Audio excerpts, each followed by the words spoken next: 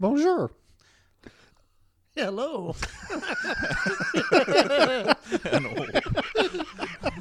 Welcome to another episode of Sophia's Choice, a Golden Girls podcast. I am Alan, joined by Ski. And, Hello again. And Brent. Still here. You know what? You have to listen to the last episode to get the little bit of humor there at the beginning. Very little. But now that I'm thinking about it, I give you the opportunity when I introduce you to say hello to the crowd. So you really don't need to chime in with your hi after I say it to begin with. But it's because I don't want them to have to wait that long. Oh, it's just your fear for, or your concern for them? They'll tune out. If they don't get their Brent immediately, they're bailing, Alan. So if I introduce Ski first, do you think they're already clicking it off if I don't come? F this. No, I I'm don't done. think so. I think that once they're Ski's there, like, all right, show's getting good. Yeah, perhaps so, perhaps.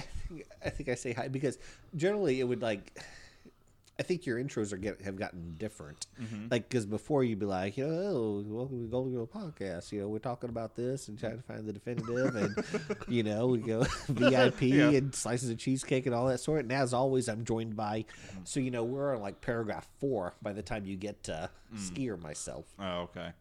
So So if I, you'll stop interrupting me if I start introducing you sooner. no promises. Yeah, exactly. No, it's fine. No, it's fine. You can continue with your shtick. I do like the older intro though, the previous intro. I don't know. I'd have to go back and listen again to see how I did it differently in the past. I think it's something along the lines of, as usual, we're trying to do our, countdown or listen to every episode of the podcast. I can't even talk. Yes, we're trying to listen to every episode of our podcast to determine which one was the best. All the episodes of Golden Girls. Yeah, right. something like that. Slices of cheesecake and MVP. Okay, and so that line. all right. Like you give them the whole overview, but I don't know. Well, I guess not, because what's her name? Trisha P. She's a brand new listener, Right. So she needs that intro. Yeah. Okay. Well then, we'll just kind of reset right here. We'll keep it all in, but Absolutely. If anybody wants to chime in on which is better, then you can let us know. But Yeah. So hopefully, I'm recreating this as best as possible. But hello and Hi. welcome. See, I'll stay silent. and welcome to the final episode. I'll stay silent this time. Because you weren't interrupting from the beginning. That's definitely for sure. Yeah. You didn't start interrupting until, I don't know, halfway through the first season or the second season or something of that nature. Yeah. But Once I started You to got- get bored. yeah, I think you got loosened up, got comfortable with it all. perhaps. All right, I'll stay silent this time. Okay. You do your thing. Hello. Hello. Oh, fuck you both. No, I stayed silent. Yeah, but he I kept interrupted. my word. You did. You My did. I word looked is from my my bond. window, Alan. I'm sorry, have I been cutting you off? Have you been wanting to interject this entire time? If so, I apologize, good sir. No. I need to revise those eulogies from last week. You can't have jams. Either that or, Alan, you could enact them. Yeah. Well, enact them. I guess I could make them necessary. But, so, anyways, I don't know. I would say I'd be mentally unbalanced if it was like, why'd you kill him? Well, he interrupted me when I said hi on my podcast. I had no choice. But it was really close to when I said hi. Right. You need to listen to it to understand. Anyways, if you want my previous opening, you'll just have to listen to another episode. But today, myself, Brent, and Ski are going to be reviewing Season 3, Episode 6, Letter to Gorbachev. We will be doing our normal format with Ski doing the recap. We'll list our MVPs for the episode, favorite lines as we go through, as well as our rating of 8 slices of cheesecake as we work towards determining what is the best episode of the entire series. Very nice. Bravo, yes. We're spot on pretty much. This is our first twofer with the same person doing the recap both times. Yeah, that's true. But, the listening audience doesn't know it's a twofer. But, yes, we are recording these. This one was recorded on the same to night back. that Episode 5 is recorded. So, Now you know how the sausage was made. Yep. And no more attractive than it was when you didn't know. Yeah. So, with that, I will go ahead and turn it over to Ski for Any viewer mail? a no viewer mail since an hour ago. Oh, yeah, I don't know.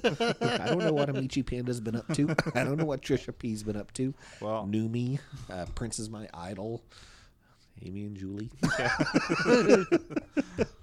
Well, Well, with if the stars align, then perhaps we'll have some on episode 7 to report. Nice. So, anyways, but with that, I'll go ahead and turn it over to Ski to start recapping this episode. As you said, season 3, episode 6. It's entitled "Letter to Gorbachev." The original air date was October 31st, 1987. Halloween. This one was written. Go ahead. Go ahead. No, I'm sorry. No, go ahead. Shit. Do you guys know what you were doing that night? October 31st, probably trick-or-treating. See, what age would we have been? So that was 1987, right? I'd been 9. Yeah, and I would have. Well, you wouldn't have been 9 yet. You would have been 8. Oh, that's true. Yeah, you would have almost. You would have been 1 day. No, 1 day and a month from being 9. So that would have been 8. So yeah, probably just a very traditional trick or treating. I'm trying to think. What year did Gremlins come out? Was that 85? I don't know. 86? Sounds right though. My sister was born in 87. That's how I knew. Like Knew roughly what your age was? Yeah. Okay. Well, I don't know. I'm sure I was trick-or-treating. I may have been wearing an amazing Gizmo costume that my mom made, but I can't say for sure.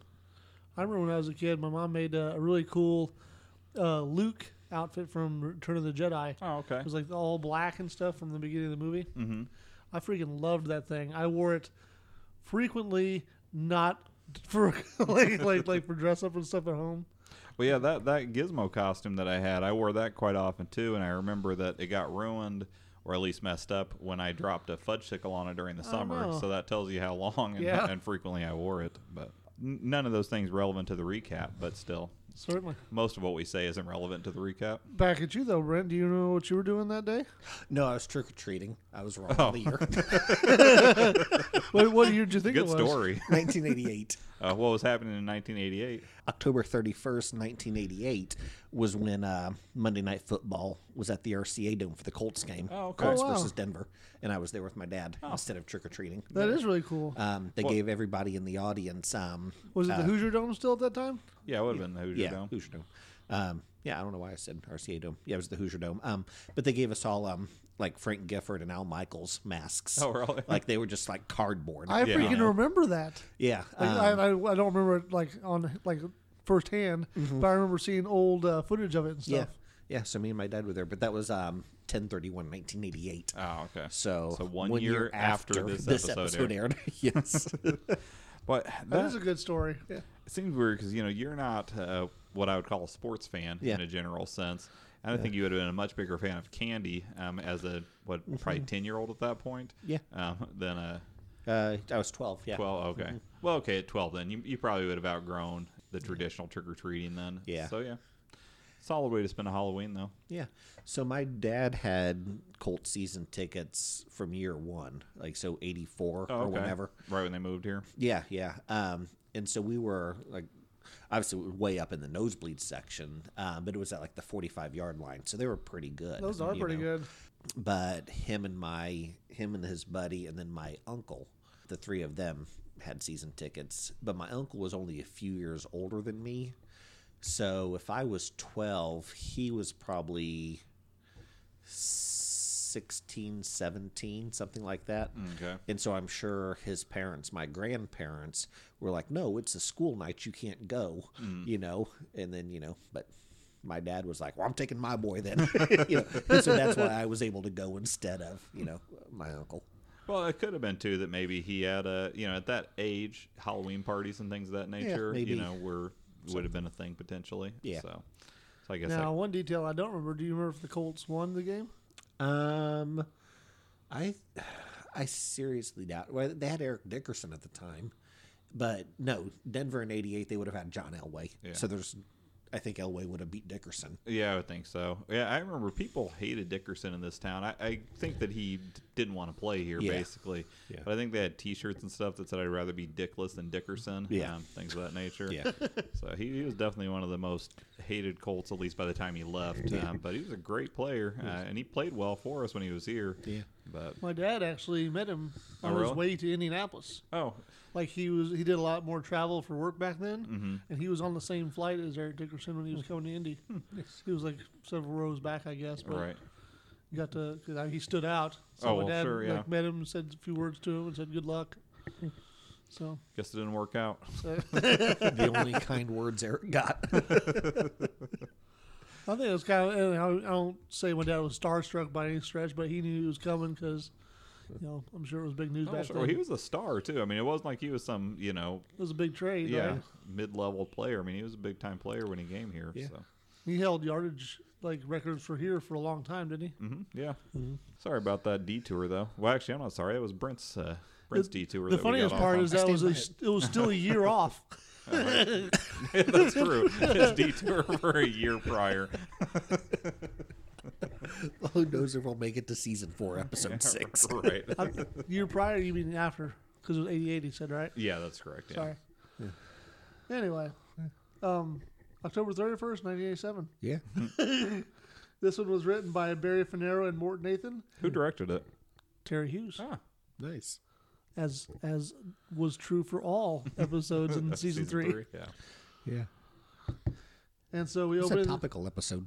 Say again? Topical episode. Yeah, I'd say Yes, so. I would definitely agree. Mm-hmm. Yeah. I've got a few footnotes in there too. Me too.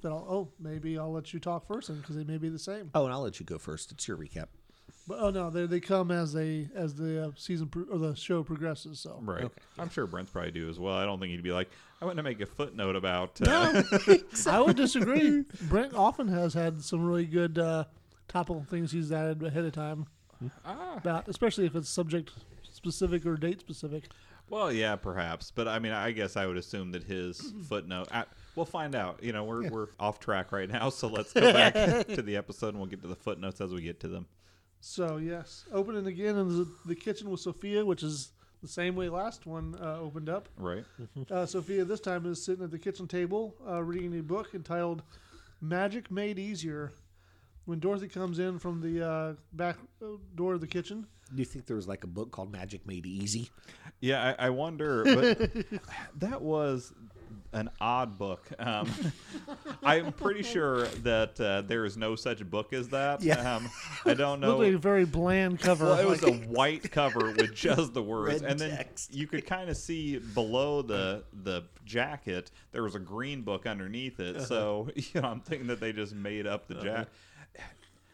This is a They printed network. the whole book. Well, no, but I mean, this is a network TV show, okay? One of the biggest shows in the country at the time. They couldn't have had an actual book where the cover was printed to say the words on my it. guess is that they would have had to pay for the rights for it then. Well, if it's a fake book, I don't think it was a real book to begin with, so I don't think there would have been any rights to pay. They would have just been actually making the book as opposed to only doing the bare bones jacket. You're just saying do a better job of disguising it. Right, yeah. I mean, you could actually print it on an actual book, have a book Maybe a printed graphic of some sort. out. Yeah. I don't think print-on-demand technology was that advanced in 87. Perhaps if they just had written the show that day and then they needed the book, but I'm assuming they wrote it months in advance, so they could have had the time to have that book printed up. And not an incredible cost, I don't think, for a network TV show. That's probably probably maybe the number one show in the country at the I'm time. sure an arts or at department least could in the have top 5. drummed something up pretty fast. Right. I think it just could have been avoided if they would have used a book with a white cover underneath. That way you wouldn't have seen the green and you would be okay. Yeah, I suppose so. Or if they, I guess I can see why they couldn't use a real book, because then, like you said, they'd have to get releases and that kind of stuff. Yeah. But it was extremely bland. Yeah, it was the blandest cover of any book. I don't know, maybe they're like, we really want to be able to read this. That's what I was figuring. It was so that they could be as legible as possible for the audience. Nothing deterring from the legibility of the words. Yeah. I like the fact they didn't make a Doug Henning joke. Yeah. Why would they have made a Doug Henning joke? Was he into magic? Wasn't that the only thing he was into? I don't know. For some reason, Doug Henning, I guess the name's not ringing a bell. Was he a big magician back Yeah. then? Who are you thinking of? I don't know. When you said Doug Henning, I was thinking of, I don't know, Henner or something. Like, wasn't there a... Marilu Henner? Was she a skater or was she a gymnast? That's Mary Lou Retton. Marilu Henner was on Taxi. Oh, okay. Was there a male skater that had a name similar to the name that you said? Oh, Doug Henning? Yeah. Not that I know. I don't know, I'm going to have to cut this shit. I didn't follow male skaters as much as you did when you were 9. I appreciated the artistry. Anyways, Blades of Glory. So I never saw that. But that's Doug Henning. oh okay. I recognize his face. I didn't recognize the name when you said it though. Yeah. But you went along with it, whereas I tried to I challenge it a said little nothing. bit. Oh, I said nothing at all. Don't try to. Yeah, I think I've actually seen that exact picture you're holding up, Brent. Don't you think like they would have made the Doug Henning joke? Yeah. I mean, if they're going to make a joke about Jerry Falwell in a water Right. slide. Yeah, and that was definitely a deep cut. So Yeah. Yeah, you guys. I did not write that one down. So I got that one. chime it in Brent did. when it applies, Yeah, if you will. we'll get I'm there. excited to see if we all pick the same deepest cut Yeah. of cheesecake. Yeah, there was a couple deep ones. So, all right, Ski. Sorry, go ahead. Oh, no problem. So yeah, she was reading Magic Made Easier when Dorothy comes in from the back, and Sophia asks her for her watch, which she willingly provides. All right. Sophia explains that she's working on a magic act for a upcoming talent show. She then places the watch into a bag. It looks like one of those like nice like lined bags, Yeah. like felt or something. Mm-hmm. Then she proceeds to smash it with a hammer. She then reaches into the bag and pulls out a playing card and asks Dorothy if her card was the Ace of Spades. Yeah. You know, Dorothy's eyes are kind of like, what? Stating that Sophia rather states that she may have mixed up a few chapters from the book. Yeah. I thought it was just a really funny bit. It's like, oh, is this your card or whatever? I was like, Right. "What?" Yeah. Yeah, I enjoyed the bit too. I thought that was a funny opening. Yeah. She then dumps out the remnants of the watch onto a plate and announces the obvious, this watch is broken. Yeah. Dorothy explains that, Stan gave her that watch when they got married, but Sophia is less worried, saying that, the marriage didn't work. Why should the watch? Exactly. Which, I don't know. I guess I could see why they went with that joke instead of yet another reference to John Cameron Swayze. Yeah, I just thought it was odd that Dorothy would specifically be upset because Stan gave her the watch. I think it's because she had it for a long time. Yeah, I guess She so. clearly still freaking likes him enough that he's in so many episodes. So. Yeah. Well, at this point, she would have had it for 47 years. So, I mean, No, that's true. So I guess it was an old ass watch that just got destroyed. yeah. She learns not to give it to her mom anymore. They both walk into the living room while still talking about the talent show. Blanche overhears their conversation, asks if she can be in the show too, but Sophia shoots her down, saying that her talents aren't usually the kind that are performed on the stage. Yeah. Did And you guys see what Blanche was reading? No, what was she reading? She had a TV guide. Oh, okay. So, did you see who was on the cover? No. Jake and the Fat Man. Oh, really? Yes. that's a good deep cut. I know. Was it just like 3-4 weeks ago we were talking about Well, how fat was the fat man? And exactly Robert Conrad or Yeah. whatever. Yeah.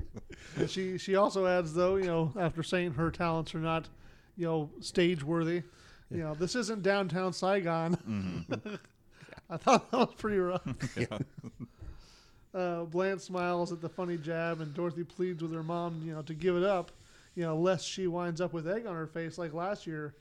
And then Blanche asked, what was her act, and she said, she just told you, I juggled eggs. Yeah. So Rose enters the house looking upset. Blanche asks if something is wrong, and Rose simply turns her head and announces that to the room that I'm concerned about nuclear war. Yeah. She then kind of continues right on into the kitchen. Yeah. So this is like 2 weeks in a row where it's sort of like not Rose versus the other two. But yeah, she enters sad, upset Yeah. by something. Yeah, and it's like I don't know. You don't see. I don't know. Previously, Dorothy and Blanche haven't always partnered up the way Right. they've been the last 2 episodes. Yeah, well, I mean, definitely Rose is having a rough run of it as far as mental health goes because, just having to face fears, now having to worry about, the growing concern at the time of, Not to mention her bear was kidnapped. yeah. Yeah, that's actually factors into this episode, does it not? Oh, the perpetrator doesn't show up, but her posse does. I'm guessing she got booted. Yeah, probably. Conduct unbecoming. Yeah, Oh. true. She committed a dosey don't. I like that one. I think, Brent loves when I say something stupid like that. yeah. Well, I think that he realizes that it was punny and worthy of a chuckle, but your response was more grand than what the joke earned. Hey, I liked it. And I had to state so. yeah. I mean, that's a joke that I feel like I would say, that was funny. Okay, next. Like, I appreciate the humor in that, and especially on the fly. Dosey don't. That was good. Thank you. Well, I'm sorry that I'm not giving you Hey, the I had- effusive praise that Ski is heaping, but I sold a lot of Girl Scout cookies with my kid, though, so. so that humor is right up your alley. That's right, yeah. We sold a lot of Dosey Does, you know. How much were they when your daughter was in? I think $3 and $4. I think they're up to like $5 or $6 now. Yeah. I think they're 5 now. I know they're 5. My youngest is selling them this year for the first time. So. I thought that aren't there some Girl Scouts that are boycotting selling them because there's some that were made with a specific kind of oil that isn't good. Whale oil? No. Yeah. Not that I've heard of. Yeah. I believe that there's at least some troops or an area where they're boycotting selling the Girl Scout cookies because of some environmental concern. Yeah. So I just know that our daughter, Crude oil? yeah. like she's managed to sell enough boxes to get her dues covered for the next 2 years. Oh, So okay. That is good. she hit her quota. So Oh, you didn't hit us up for any sales. I'm kind of surprised. no, my wife posted something on the socials, okay. but I didn't say anything to anybody. Yeah. You know, it's one of those things that just seems awkward and weird to be like, hey, you want to spend $5 on some cookies? They killed a whale. Do your part to eliminate those that Giant predator sons from of the bitches, ocean. Exactly. Aren't you tired of them crowding our beaches? Always rolling up there like they own the place. Exactly. Exactly. Never get up there fast enough with your fork and knife before it spoils. Exactly. Tagalongs now with 37% less narwhals.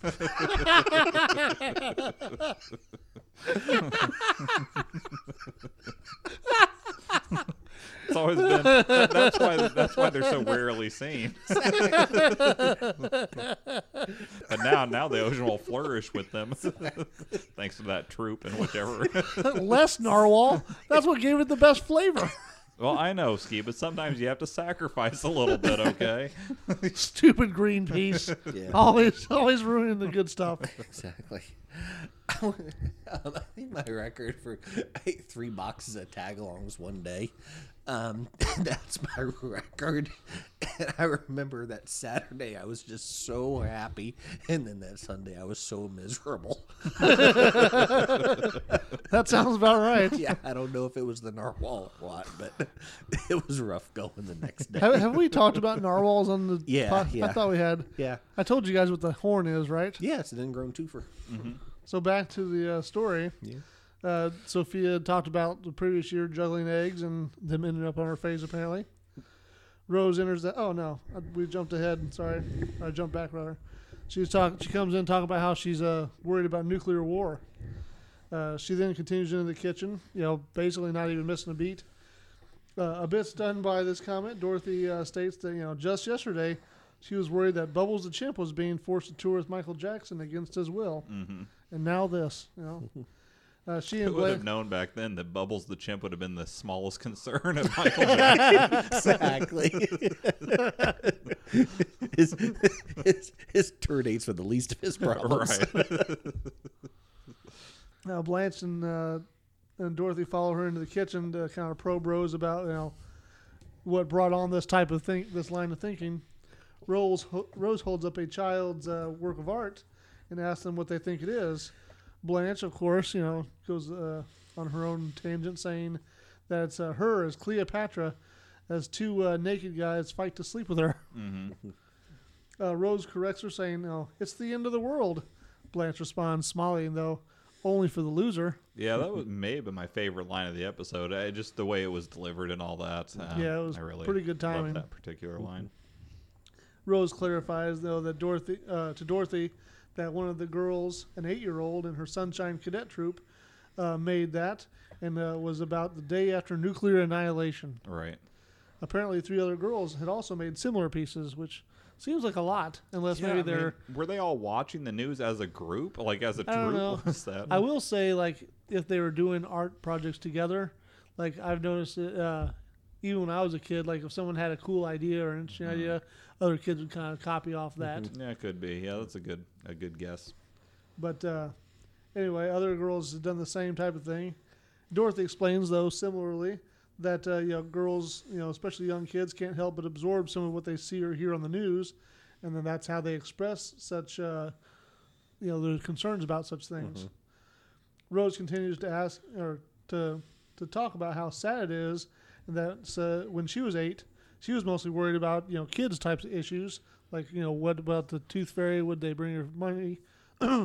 What would Santa bring her? Right. And if she'll get to be the small curd cottage cheese queen, Right. Yeah. which she states is the second highest honor in town, second only to the large curd cottage queen. I can't even talk. Yeah, well, Cottage cheese that is a queen. bit of a tongue twister of a title. Yeah, unfortunately, she never gets any more into what that particular title entails. She does not. And is that where the moment where Blanche says, just because I still need to finish my coffee? Oh yeah, yes, that yes. she'll entertain. Yeah. Yeah, what the Because story is. she cuts it off before she explains what the Yeah. small curd cottage cheese queen was. Yeah. Rose continues that the kids shouldn't be worrying about the end of the world. Sophia enters and asks what they were discussing, and Blanche tells her, we're talking about the bomb. Sophia responds indignantly that they haven't even seen her new act yet. Right. Dorothy tells her their mother that they weren't talking about her, but Sophia goes on saying that everyone will be talking about her after they see this new talent show act. She then pulls her left hand from behind her and shows that she has a sock puppet on it, Right. little glasses and everything. Mm-hmm. She tells them that she calls her little show Sophia and Sophia, and then gives them a short little comedy shtick. Dorothy explains that they can easily see her lips moving, though. Sophia's kind of shocked by this. She did not realize that not seeing her lips move was an expectation, A ventriloquism, yeah. or that this was very common knowledge to everyone. To be fair, most of the ventriloquist that Sophia knew of was from radio. Yeah. Where, Yeah, I mean, Brent's a huge, was it Jeff Dunham? Is that his name, fan? Akbar? Was that the puppet? Yeah, I think so. Yeah, the Middle Eastern one. Exactly. Yeah. So I know that you would like to see just an entire racist act of just that particular puppet. But Yeah, I don't know. I was like when he became really big. I was single at the time, and there was more than one young lady who was like, "I really love the Jeff Dunham." I was like, "Well, I really don't want to see you ever again." well, there is something about if that's your brand of comedy, Yeah. then it's probably not going to work out. Yeah, exactly. I mean, regardless of the Akbar, even if you take that out of it, it's just if this is what you are, really tickled by, Yeah, exactly. it's probably not going to work out here. Exactly. My comedy's a little more highbrow, and I need you to appreciate at least some of it. Exactly. Exactly. Now let me tell you about the Goldens. side note, I happen to like Jeff Dunham a little bit. The tiny head shake as you said that. Yeah, Ski I think he's funny, but Ski is the I oddest wouldn't say mix. he's my go-to by any stretch, but he is. I think He's no Iglesias. he's no who. The fluffy. Who's the fluffy guy? Yeah. No, you got it right. But what's the first name? It's not Julio. It's No. No, Enrique, I think. Enrique. No, You guys are both wrong. Enrique's the I don't think it's Anacornicovas. Iglesias though. I think it's yeah, I don't know, but I know the comedian that you're talking about. I think he was a winner of Last Comic Standing or something like okay. that. Was what propelled him. Oh, okay. I could be wrong. About Iglesias actually sounds right. I think I don't know his first name either. I don't remember it offhand. that. Yeah. I think the TV show, the Netflix thing, was Mr. Iglesias or something. Could have been. Could have Yeah. been. I don't know. But Oscar he was pretty on funny. there. Gabriel Gabriel Iglesias. Iglesias, So yeah. you were correct on the last name. Yeah. So that's who you like? He's your favorite? Who? No. What were you saying though, Alan? You kind of cut off from something. I don't even remember what we were talking about at the moment. I was just saying that you have this really odd mixture of things that are really highbrow that you like and things that are really lowbrow that you like. You are a man of all seasons when it comes to comedy. I like that. So So after this not so rave review, Sophia bids farewell to her little puppet, while taking a stab at the career of Valerie Harper. I know. I guess they took a week off. Yeah, well, bad mouthing her. But Right, just a couple episodes ago, they were, celebrating Sandy Duncan coming back to TV, which was at Valerie Harper's expense. Exactly. And now taking a more direct shot right at Valerie Harper. Apparently, somebody in that. Do you have the actual quote? Yeah, it was. So this was her talking to the sock. Tough break, Sophia.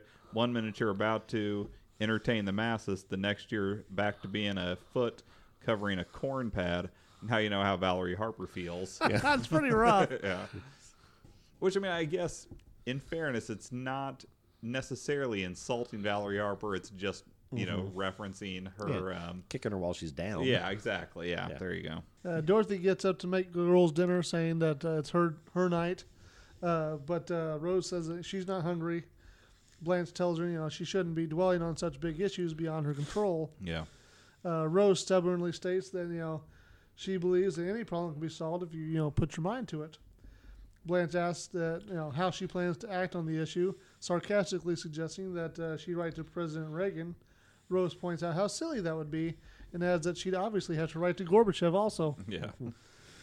Dorothy, insists that Rose can't be serious, but Rose explains that, she has a cadet camp out in 2 weeks and really doesn't want this type of, thinking to be overshadowing the trip. Yeah, I liked her specific quote there was, I don't want this nuclear nonsense spoiling our fun. Well, I like the implication that she can solve world nuclear crisis in 2 weeks. Yeah.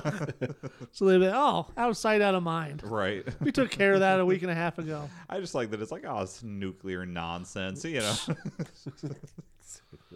That's some Jared Kushner level chutzpah. Yeah, the shenanigans of these world leaders. But she heads out of the kitchen saying that if she writes a thoughtful letter to the two world leaders, it may be a step in the right direction. She asks the girls, before she leaves the room, though, how many Z's are in the word czar, but then decides it doesn't matter and heads out. Yeah. Sophia holds up the sock puppet and says to the girls she's not sure why she bothered to make this when she could have just had Rose sit on her hand. Yeah. We change scene. We see the Sunshine Cadets all gathered in a semicircle in front of several tents. Also, Dorothy and Blanche are there, while Rose is recounting a story about the ghost of a headless Indian who roams the land crying out for his lost head. One of the cadets, though, whose dad is a surgeon, points out the physiological fallacy in her story. Blanche suggests that, under her breath, that maybe he cries out from his butt like the cadet master, which is Rose. These cadets are little assholes. I mean, we already saw Daisy, a couple weeks ago, who was terrible. She's a great actress, but terrible as a human in the show. And then this little girl is terrible. And then Daisy, you said, right? Yeah. So at first she was being helpful. If you remember, she was helping with volunteering her time. But then when I think she was just casing the joint. Maybe she got that Baron and held it hostage. Turned out to be a pretty awful kid. Yeah, definitely. But this one, she puts it right on Front Street. She's not even trying to pretend to be a decent kid to start with. She's just being terrible right from go. And I think she doesn't break character either, does she? No, she's terrible throughout. No, I think later on she's like afraid of telling a lie. Yeah, but I think she's trying to get absolution for it. Yeah, I think her focus was more on getting a badge, was it not? Yeah. But Rose is saying he cries out from his heart, which is the worst way to do so. Right. The little girl continues to poke holes in her logic, but Dorothy reminds her that, it's just meant to be a scary camp-out story. The little girl kind of makes fun and says it's laughable, but Dorothy responds, "You want scared, kid? You keep it up." And the girl, though, jabs right back at her and saying her mom is a lawyer and she best not threaten her again. Dorothy goes to her and says, "Your father's a doctor? Your mother's a lawyer? What are you, one of the Cosby kids?" Yeah. That did not age well either. Well, no, not still a good show. Anything with Bill Cosby, of course, is gonna not age great. I was glad that they didn't use a black actress to make that joke fit better. I was glad that it was just.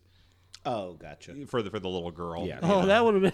Yeah, that would have been an awkward situation if they did that. A little cringy. Yeah. It was not a diverse cadet group. Well, that's true. Yeah, they should have had more diversity in the group, but that particular role, I think it would have been really awkward if that was like the one black girl in the group that got that joke So The girls start to kind of rally together and saying that they're bored.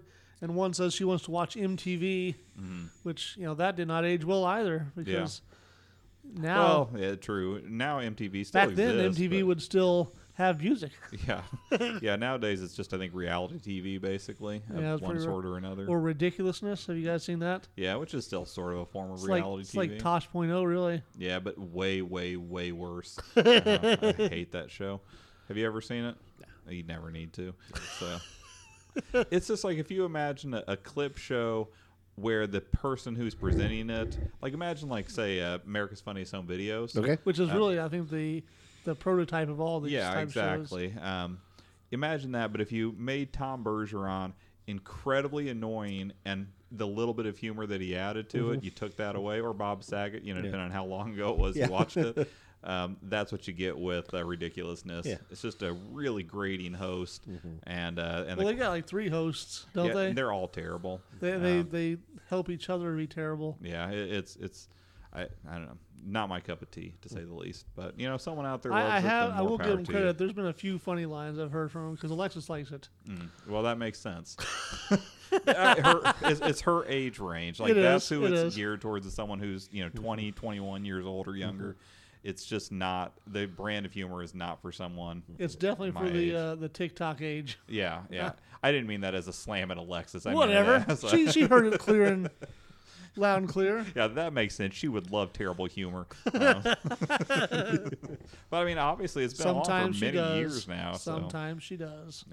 So, yeah. So one girl wants to watch MTV. One girl even turns on the lights, revealing that they're actually camping in the Goldens' living room. Right. Due to the fact that the camp out had been canceled for rain. One girl complains that Rose promised they'd be able to pee in the woods. And to that, Blanche tells that girl to move away from the couch. Right.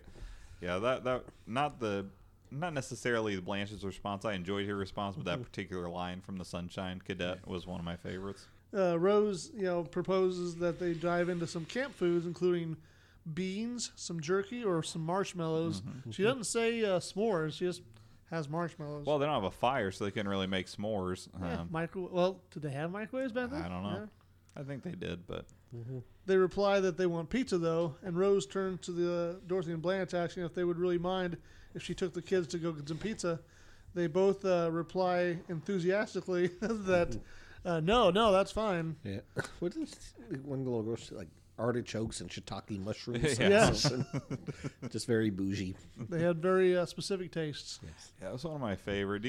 I know you watch Ski. I know you watch Impractical Jokers. Have you ever caught an episode of that? It's a really good show as far as those types of shows go. The variety of show. But there's an episode where they're in like a convenience store type place, a little restaurant. I can't remember for sure. But they had those, and one of the members, Q, thought they were shit take mushrooms. And it was just it was stupid, but it was funny. So there's some lowbrow that I enjoy too. Okay. So Cool. I'd say that group is actually a pretty good combination of high and lowbrow Yeah. humor, because there are certain things I agree. that they've done that are pretty, I won't say highbrow, maybe a stretch a bit, Yeah. but certainly more sophisticated humor. Yeah, there's some that definitely falls into that category. So But the girls are happy to get rid of the young children. Rose tells the girls to assemble in an orderly fashion, but then instead they all rush out the front door screaming and hollering. She tells them that such action is no way to earn their quote good behavior badges. Following them to the door, she then loudly reminds them that they're supposed to use both fingers when giving the sunshine salute, which Yeah. I thought was a great line. it again though. It's almost under the radar too. Well, it was a little under the radar, but it again reinforces the fact that these Sunshine Cadets are not good kids. Yeah. Yeah. Like I kind of wonder if it's like an after-school program for troubled youth, because if they're running out the door and flipping Rose off, which is the indication, Yeah. then, they really are. a when rough she's bunch. going to go buy them pizza. Yeah. And she's sponsoring them on a camping trip in her home. Well, that was one thing I thought was odd too. Is I would feel awkward if one of my children was in a scout type program and the person who was hosting it was not a parent or related to any of the children. Yeah. It was just a random person from the community, woman or man. I would feel like there's something here that doesn't feel right. Yeah. I mean, I know that Rose is, she has that Good-hearted, simple but they don't know quality. that. Yeah. Maybe they'd met her enough. They're like, oh yeah, she's a little simple. She's not, Or maybe if it's a small enough community, they have all met her Well, with like. Miami. So Well, I'm saying like their neighborhood or something. Oh, okay. Yeah, Like we don't know how big the group is assembled from. That's true. So maybe it's the If there's- Sunshine Cadets. and we know that the Goldens definitely participate in their fair share of group activities. Yeah. Yeah, they're very, what is it? Civic minded. There you go. It's exactly the phrase I was looking for. Maybe they got such good reviews when they babysat those kids during the marathon. Yeah. Just expand it over into They the. were willing to adopt one kid. Yeah. Maybe we'll get one of our crazy kids away. Right. So when all the kids have exited, Blanche and Dorothy kind of relax and discuss how glad they are that the little heathens are all gone. Blanche does state that she doesn't think that she could raise any more kids, but is obviously still within her childbearing years. Yeah. Which I had to call that one out too, because raising more kids seems to be a recurring theme in the show. Yeah. And one episode recently was specifically about Blanche beginning menopause. Yeah. Yeah. Well, yeah. So we know for sure that Blanche, has passed her childbearing years because of that episode. She was all depressed and everything. But yeah, there's been plenty of times where they were actively pursuing the opportunity to start raising a child again. But Dorothy incredulously snaps back, "Sure, Blanche, you and Imogene Coca." So did you want to make any comments? Who was born in 1908, by the way. No, nothing on that one. That was the thing. I was looking into that to see if there was a specific, because at first I was like, oh, maybe she's someone who had a child really late in life. I mean, she's an actress who, very recognizable face, but not from stuff that we would necessarily. I mean, I guess she was in your show of shows with Sid Caesar and won 5 Emmy, or was nominated for 5 Emmys and won one in 1951 for it. Yeah. And she had a long career, and at this point, she would have been around 80 years old. So I don't know if it was just a reference to her as being an old actress. That's what I was thinking. Yeah, because there doesn't seem she didn't have any kids, so it wasn't that she had a late in life child or anything.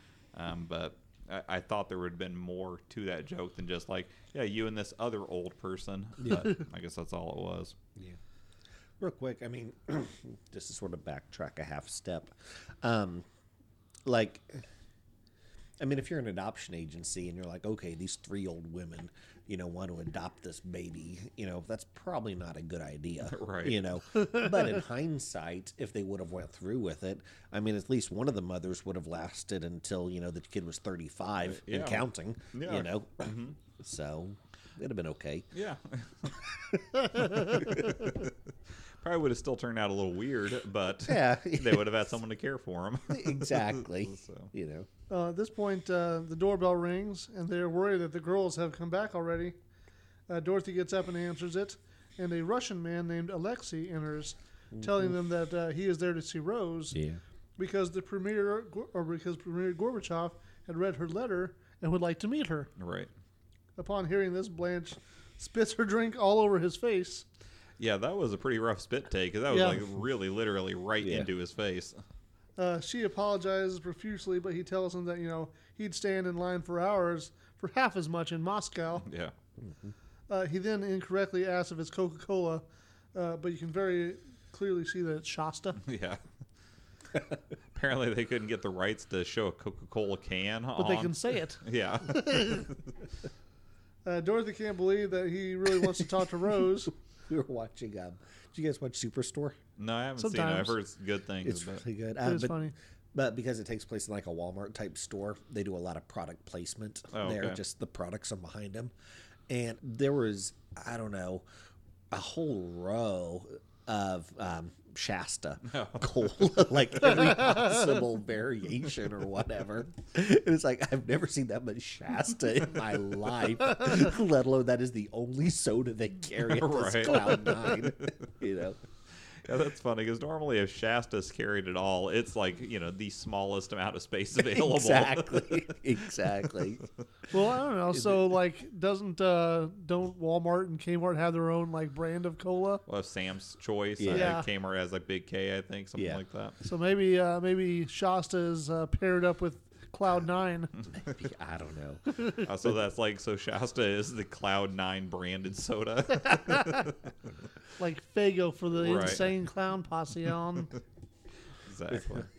It's like me and my wife were watching it, and we start talking about Shasta, and then I was like, "And don't even get me started on Shasta McNasty." And she had no idea what I was talking about, and I'm not quite sure myself. I just know it's a TV show. I think it was on the UP under the CW or something.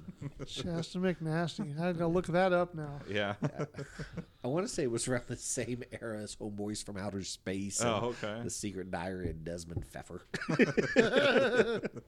Well, you're well versed in your TV knowledge. So. Dorothy can't believe that he really wants to talk to Rose, but the man insists that the Russian premier was very touched by the letter and has invited Rose and her family to come to Moscow to discuss nuclear disarmament, Right. which is a big deal. Yeah, for sure. We find out later that I don't even know how that would go. Yeah, I'm not really sure either. But She has no power of anything. no, but I mean, I She could suppose be a good, ambassador. yeah. So He gives them a letter and asks that they make sure to give it to Rose when she arrives back home. Then he exits. Dorothy still can't believe it, but Blanche shows her the letter and how official it looks. Just then, Rose enters the house again, having forgotten something.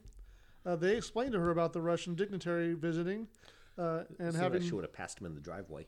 Yeah, Right, you would it think was so. seconds Yeah. apart. I thought that too. Telling about the letter he delivered, and that Gorbachev wants him to meet with her, and how unbelievable all this is. Mm-hmm. She asks, "What did Reagan say?" Yeah. Because she wrote letters to both. Yeah, I like the fact that she almost didn't care. Like it About was not a Gorbachev, yeah. surprise at all. It was like, yeah, that was expected. Where's the other response? Exactly. Tell me the Gipper's thoughts. Yeah. But they sadly report that he hasn't responded. There was no letter or anything from him. Rose tells them, "That is unbelievable. I wrote to him 2 days earlier." And would have only had to go, here within the States versus going all the way over the Right. ocean. Yeah. But- Rose switches subjects, telling the girls that she had left the house but forgotten to wear a full headdress, which is required garb during a full moon for a sunshine cadet master. She then throws on a full Indian feathered headdress that she pulls out from one of the tents and yells to the girls that she's coming back while making pretty stereotypical yeah, it was. Yeah, it was definitely a moment that Indian noises. yeah, that would not at all fly in today's day and age, but racially insensitive to say the least. Yeah.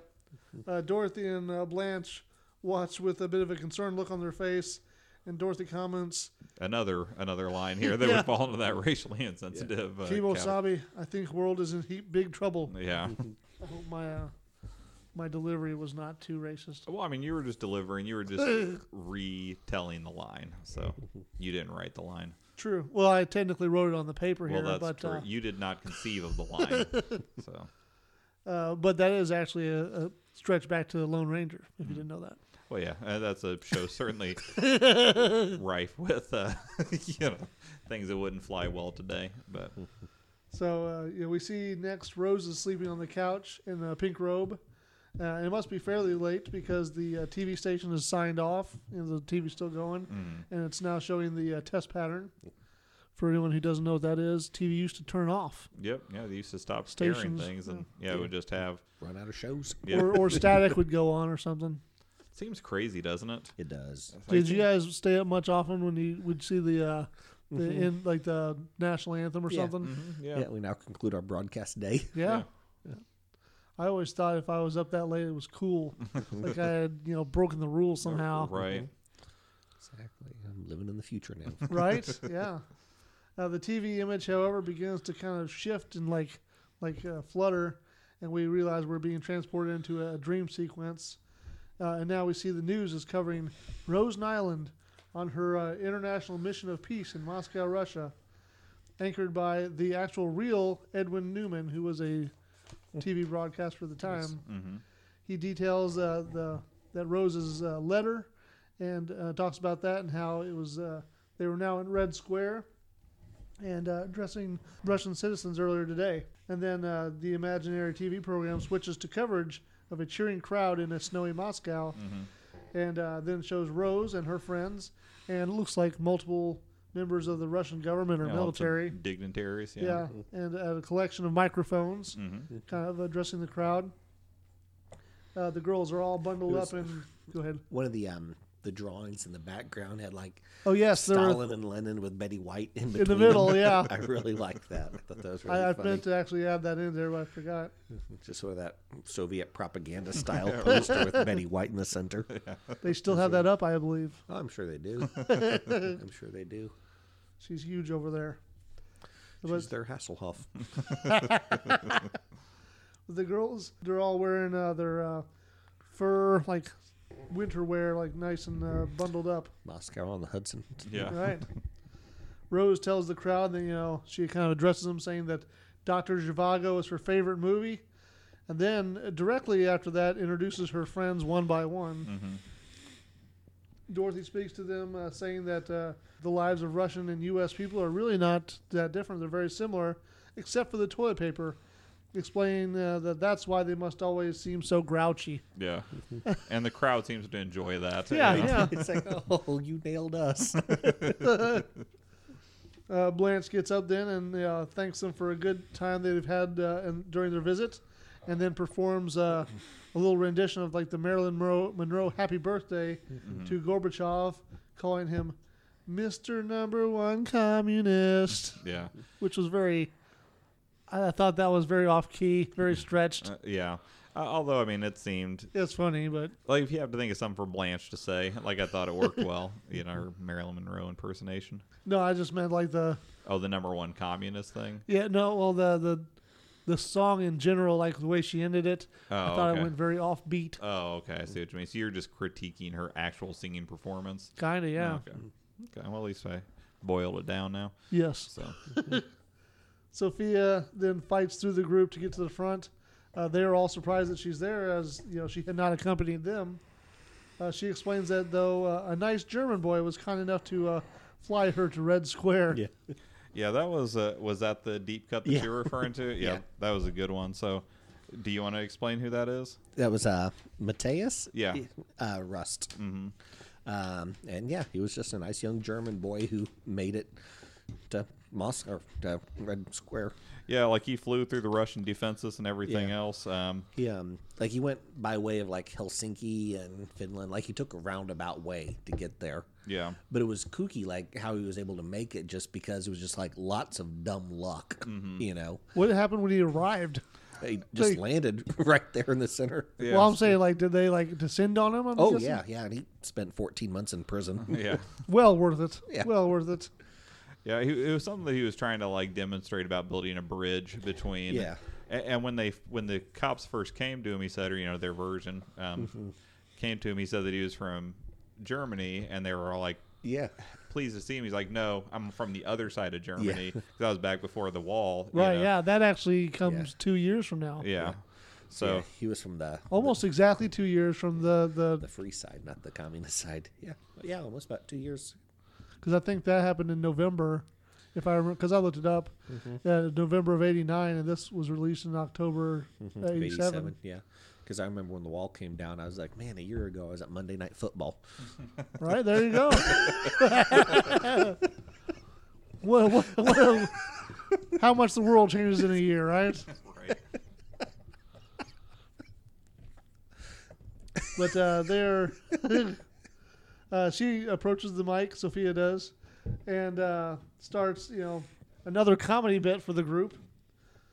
She comments on how clean the streets are in town, no litter on the road, and all of the bugs are in the American Embassy, which was probably one of my Yeah, probably favorite lines of the show. here's a good one. Yeah. Rose thanks the crowd though, and tells Rose thanks thanks Sophia, and kind of ushers her back and tells the crowd to give peace a chance, and says that they are the best audience in the world. And then we start to phase out of the dream sequence, and Rose is still uttering the best audience in the world, the best audience in the world. But she sounds terrified when she's saying it. Almost, yeah. But then Dorothy and Blanche have come into the room in the meantime, and they're kind of slowly waking her up, kind of shaking her. Yeah. Rose sits up and explains, that her dream to him, and that she's probably a bit nervous about the upcoming press conference. Blanche tells her not to worry, as reporters are just people too. She says that they all put their pants on one leg at a time, with the exception of a particular sports writer, Steve Maxwell, who she apparently knows likes to jump into both legs at once. I'm just saying, if she struggles that much with a eulogy, I think a press conference is a bit out of her league. Yeah. Right, yeah. No joke. Dorothy That's the theme of our podcast. No jokes. Yeah, we're just here to give a straightforward. Exactly. I was agreeing. Dorothy, gives her the signature side eye, but does support what Blanche was saying about the press just wanting to talk to her and saying that, Gorbachev, legitimately respected her opinions on world peace. She then pauses and realizes what she had just said about Rose, commenting that it does sound odd hearing it out loud. Then Sophia comes in the room with a boombox or some kind of cassette player. Dorothy cringes at the idea of yet another talent act, but Sophia says, no, it's the act. And she has reworked a classic, Sophia style. She then sings them a song, Thanks for the Medicare, which includes several medical-based anecdotes. I looked it up, though. This was a parody of a song called Thanks for the Memory by Bob Hope and Shirley Ross. You had to look that up? Yeah, I didn't know it. Oh, I mean, I would not have known who it was by, but I definitely recognized it as being a parody of Thanks for the Memories. But it was from the movie The Big Broadcast back in 1938. So not a movie I'd watched. Yeah, well, I definitely hadn't seen the movie, but I think it's a fairly famous song. I had not heard it before I listened to it today. That's surprising. You have a really big knowledge of old music as well. Not old music, though. So, But she asked them for... Oh, go ahead. I was just going to say, I'm sure it had, sentimental value to Sophia, because she was just a young lass of 40 when it came out. Just a pup. Exactly. She then asked the girls for some honest feedback, and they all pretty much, state that it was quite bad. See, I didn't mind it at all. Yeah. I thought it was kind of humorous. I mean, Yeah. I was like, oh, here we have a young or an old Weird Al Yankovic. Yeah, probably. exactly. Given who the audience for the song was going to be, I think it would have killed. Yeah, I think so too. But And she tells them all, go to hell, all of you. And Dorothy kind of comments, shrugs and says that she took it better than she expected. But we changed scene again for the last time. We see the girls are all dressed nicely and that the press conference is, kind of rearing up, getting ready to begin at their house for some reason. Yeah. as Which- press conferences typically are set up. I don't know. I guess because it's, a certain person, they wanted to Yeah, kind of give a slice of her life type of a maybe situation. maybe the Russian government didn't have a place to go. Oh yeah, I would have to think they'd have an embassy or, Or a something, consulate yeah. or something. I But think that's probably where it would be. But for show's consistency's sake, because Yeah. everything else is held there. Blanche walks over to Dorothy, telling her that she'd just spoken to a handsome reporter who had told her a few things about Russia, and that in Moscow it snows during the summer, and there are very few attractive women there. She continues saying that, you know what that means? I'll be able to get any man I want, and you will be able to make a snowman in June. yeah, that was a nice underhanded comment. I liked it. Blanche is very happy with herself, but Dorothy is less than excited about this news. And the Russian dignitary Alexei then tells the group that the press conference will begin shortly. He goes over and asks Blanche and Dorothy where Rose is, and they explain that she's picking up her Sunshine Cadet troop. Alexei says oh good, so she wants to be around kids of her own age, Yeah, and says that they must be very proud of her daughter. right. And he was kind of talking to Dorothy, I guess, at the time, Mm-hmm. assuming that she was the mom. They figure out, of course, that Gorbachev assumed the letter was written simply because it was written by a little girl, roughly 9 or 10. Right. They are worried, of course, that Rose will be devastated when she hears the news. They head into the kitchen to discuss the issue. Dorothy voices her concern that Rose might humiliate herself in front of the camera and the press. But Blanche is also worried that the Russians might use this event as a propaganda tool to prove that Americans are as dumb as Rose, she Yeah. puts it. Toppling our government's world standing. Dorothy responds, Rocky IV had a profound effect on you, didn't it? Right. Thought that was pretty good, too.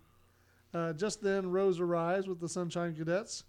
She sets a bag down on the counter and says that she hopes she's not too late. Rose is very excited and starts babbling on about what to say. But Dorothy and Blanche finally get her to stop and tell her that the Russians believe the letter was written by a child. Right. Rose's face kind of drops in disappointment. Just then, Alexi walks in the kitchen, excited to see the Sunshine Cadets there, that they've arrived, and asks, which one is little Rose? Mm-hmm. So they picked the littlest bitch in the entire group. I guess not littlest. The one right in front. Yes. So maybe just she's the one that had spoken already. Right, yeah. The So most. I guess they knew that she was from an intelligent background, so maybe she could hold her own up there in the Maybe, press maybe. conference. But Blanche grabs one of the girls from the front and says, it's her. Alexi smiles and says that he will inform the press that they will begin soon, and then leaves the kitchen. Rose, of course, is embarrassed and sits down in disbelief. Blanche insists that they'll just have little Linda, is the girl's name, read the letter, and no one will know any different. Except that girl is supposed to go to Moscow. Right, yeah. Maybe they just figure they'll get through this press conference. And then figure out the next step, Yeah. The little girl, asks Rose if it'll be okay if she does the speech. And she doesn't want to miss out on getting her Moonbeam badge because, Rose tells them that Sunshine Cadets never lie. Mm-hmm. Rose is unsure, but tentatively agrees before Blanche quickly ushers the child into the living room.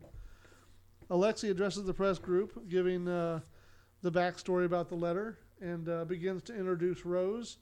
Linda starts to approach the podium, but Rose stops her and tells the press that, there has been a misunderstanding and that she wrote the letter, restating that, the Sunshine Cadet never lies.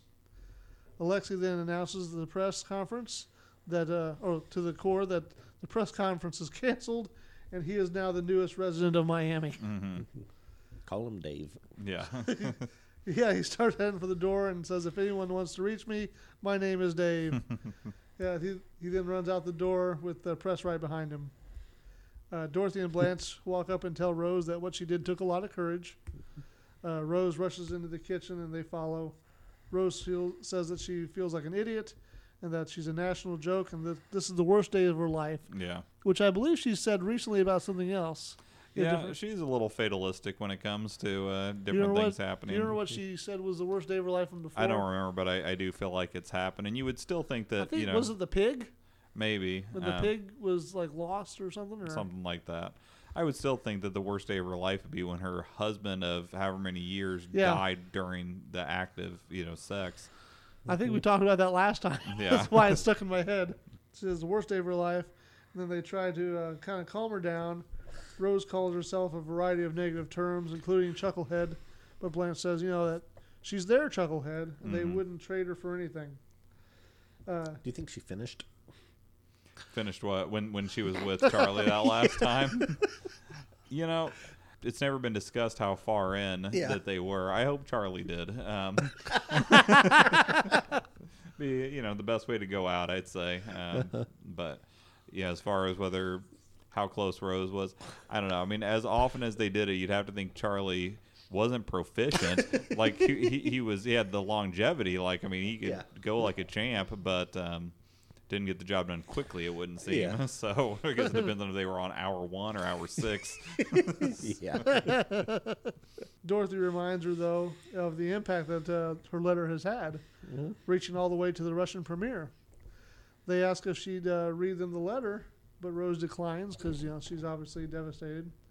Blanche asks if she can read it then, and Dorothy adds that, if it's the worst day of her life, she doesn't have anything to lose. Right. Blanche then reads it aloud to the 3 girls, and it is a simple but kind letter about the potential of nuclear war and how the girls, in the Sunshine Cadet Troop worry about it. She also adds, she asks the Russian premier to unplug your bombs, and that Reagan would do so too, but someone must act first. Mm-hmm. She closes saying that he shouldn't call the president in the afternoon, as that's when he takes his naps. Yeah, that was funny. They kind of gush over how beautiful and sentimental the letter is, and that it's too bad more people don't view the world with the same childlike innocence. The phone rings then, and Blanche answers. She says it's for Rose and hands the phone off to her. Rose gets up and she speaks to the person on the phone, and her eyes immediately get wide-eyed, and she kind of whispers to the girl, "It's the president." She says thank you and a few other things, then hanging up, telling the girls that the president loved her letter. She then rushes out of the room saying she needs to write down in her diary right away. She passes Sophia in the doorway. Sophia then enters the kitchen telling the girls she finally knows what she's going to do for the talent show. They say, "What?" And she says, her Ronald Reagan impression, signaling over to the telephone. And they realize what had just happened. And There was one line in there that you left out that was another nice deep cut. And I can't remember what she was referring to, but Dorothy says, "I can't believe that God wanted Jerry Falwell to go down that water slide in a cheap suit." Yeah. Now that was referring to, apparently, Jerry Falwell, he was at the time the PTL chairman, and he went down PTL was a Praise the Lord. It was a big evangelical group founded by Tammy Faye and Jim Bakker. There was some sort of a thing where basically he wanted them to raise over $20 million, and if they did, he would go down this big water slide at their Christian-themed theme park, Heritage World, I believe it was called. The funny thing was, Heritage USA was the name of the theme park, and the name of the water slide was the Killer Typhoon. Seems a little misplaced in this, that type of a environment. Yeah. And apparently he went down it in a suit, in his actual suit, as opposed to getting into a bathing suit or anything of that nature. So that's what it was. Makes it a little more interesting, don't you think? And that church, more memorable for sure. That the Heritage USA went out of business in '89, so apparently that $20 million they raised wasn't enough to keep everything going through all the Jim Bakker scandal and whatnot. Right? Yeah. So.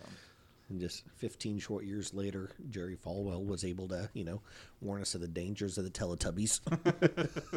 Thank goodness, because we really dodged a bullet with those. But anyways, the Heritage USA, I was debating if I were the one recapping this episode and I was doing Alan's deep dive. Yeah. There was several that were really good options. Yeah. Because obviously the Matthias Russ one, we could have gone further into that. Yeah. And then this one, the Heritage USA just by itself, it was an American Christian a whole backstory, right? Water park, theme park, and residential complex. Yep. So there's residential complex. Yeah, so apparently people lived there, prayed there, water slid sounds there. cult-like. It's a little. Jerry Jr. just lost his job. Oh yeah, that's right. So, anyways, I thought that was like I said, there was a lot of stuff going on in that episode that Indeed could have gotten The deeper Vesper into treatment. Yep, exactly. Fess up. But you never know. Maybe next time. So, Alexi, played by Alan Rich, great name. Yeah. 147 titles to his name. He's in Serpico, Quiz Show. I'm sure that Brent probably remembers him as Papa in 2007's The Sexiest Year. And he died pretty recently in August of 2020. I saw he hadn't done anything in like he had a career and then it just sort of stopped. 4 years ago or something. But yeah, he lived a very long life. Then we had Linda. She was played by Jocelyn Bernstein. 35 titles to her name, but nothing. I mean, when you see it known for, and the Golden Girls is one of them, and this is her role, she didn't have a she big was a acting kid career. at this point. Yeah. But she had all the big ones though for the time. Did she? Oh, you mean like guest starring on sitcoms? Yeah, it seemed like from 87 to about 92. Yeah. Any possible sitcom she was on. Yeah, and then just, maybe she decided the business wasn't for her. I don't know. Then you had Nancy, played by Cynthia Marie King. Just 5 titles to her name. The news reporter was Stephen Craig, but this was his only acting credit. He did other things in the entertainment industry, but this was only acting credit. And then, of course, Edward Newman played himself, newscaster, author, journalist, and he was on NBC News, or at least primarily there from 61 to 84. So he had actually already left the news game by the time this episode came out, but was just still synonymous with it, I guess. Gotcha. Well, and plus that's who, Rose would have watched. Right, that's true. So, Ski, who He's won the one your... who told her Kennedy died. Yeah, that's true. Who's the one who won this? and that Rogers and Hammerstein had died. And probably other people as well. Exactly. I can get you some names. I appreciate your effort. But Ski, who was your MVP for this one? I had just Rose. I thought it was she tried to broker world peace, and she also was volunteering in her community and tried to remain honest. Thought that was a pretty good combination. What about you, Brent? Who got it for you? Really? Ski just convinced me that it's Rose, you know, so. So basically, it's not based on her performance in the episode, just on her character's goals. Yeah, exactly. I mean, everybody wants to save the world, but they don't take the time to volunteer in their own community. That's true. Yeah, I don't know. I didn't feel like anybody stood out that well. So yeah, I'll go. We'll make it a second unanimous decision in a row, and I'll give it to Rose. Rose is pretty solid anyway, usually. Yeah, I mean, the only thing is there was, you could also say, well, Alexi. I don't necessarily I don't necessarily like Weepy Rose. Linda. Linda. No, not who could beat Rose out, but detractors to Rose's performance. Yeah. I don't necessarily love Weepy Rose, and also I don't necessarily love racially insensitive Rose. Yeah. But that's I guess the other stuff helps her rise above. Well, you think about the time this was made, that was probably certainly par for the course. Yeah. Yeah, but like if you were to do the novelization of this episode, don't you think you'd do it like, first person from Rose? Oh yeah, I'd say so. But I don't think we normally necessarily go with whoever the star of the episode is. Not necessarily, but I think I don't know. I tend to think of it as like, okay, would this be a third person story or would it be first person from that's one a of the good way Goldens to or whatever? analyze it. Yeah. Yeah. It's funny, we're having I wouldn't call it an argument, but a discussion about something that we unanimously agreed on. Yeah. So I think we're looking at different ways of how to view it. Yeah, you were trying to put some daylight in between our responses. I was just trying to reel you in. So how many slices of cheesecake for you, Brent? I don't want to be a cliche or get into a rut, but I'd go with 5 again. And how about you, Ski? We won't be in a rut, so don't worry. Oh, cool. It won't be quite that. But I gave it a 6. I thought it was overall entertaining episode, funny, decent inclusion of all the girls. I thought this time. Yeah. But and it had a positive global message. Yeah. Oh, and shit, we didn't mention this. Besides the whole Russia thing or whatever, but that Mateus thing was only like 4 or 5 months earlier. Yeah, very topical. I'll definitely get granted that. I don't think I was quite as high on it as either of you two were. I only gave it a 4.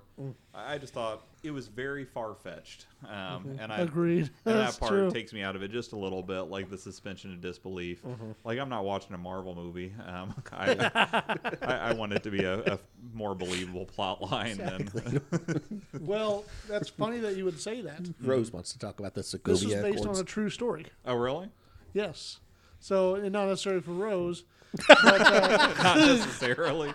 The real Rose Nyland didn't send the letter. No, but apparently the plot actually stems from a girl named Samantha Smith, who wrote a letter to, at the time it was whatever the Russian leader was. Gorbachev? No, it was like actually got What would you say the girl's name was? Samantha Smith. But like, Didn't she fall I down think a in well? 85, she wrote a letter to, or 85 or 80, no, I think she wrote the letter in 83, but then there was actually a story about her, like a movie or something being made about her in 85, I guess. And then it actually didn't get finished because she passed away, like a plane crash or something. Interesting. It's suspicious, too. Yeah, it says that in 1982, Smith wrote a letter to the newly appointed CPSU General Secretary Yuri Andropov, I don't know, and received a personal reply with a personal invitation to visit the Soviet Union, which he accepted. So, yeah. So I guess maybe I'm unfairly dinging it for being too far-fetched, because obviously it wasn't too far-fetched. Maybe the timing and how quickly it turned around and all that would be. Yeah, probably. Was Samantha a true little girl? Yeah. And not an old woman? Yeah. She was. It was not based on Rose Nyland. Or that do is we true. know that? Maybe Well, I they mean, this pulled a was switcheroo too. This was in 82. The girl was 10 years old. I wonder what happened. She died when she was 13. Plane crash, I heard. Oh, really? Did you hear that from from Edwin. Newman. Yeah. No, I said it a few minutes ago. Oh, did you say it? Yeah, I Oh. think she passed it. I guess I was looking at the same time as you. Anyways. I said it was suspicious. Well, and you laughed. I'm sticking with my 4 regardless. Either way, it wouldn't be competing for the greatest episode. It would just varying degrees of Mediocrity. average. Yeah, average. It'll average out to a 5 though. Yeah. So last episode got a 5 straight across. This one will average to a 5. So Yeah. Got a 4, 5, 6. yep. Anyway, so with that bit of math, stay golden, Coco. Best Vidania. Hey, thanks so much for downloading today. If you enjoyed that opening, you should definitely check out Ashley Jade on YouTube. She has a bunch of awesome compositions on there. If you want to get in touch, you can email us at sophiaschoicepodcast@gmail.com. You can also reach us on Twitter at Sophia's Choice PC. We plan to have a new episode out every Monday. If you have a moment, give us a rating on iTunes or wherever else fine podcasts are downloaded. And of course, stay golden.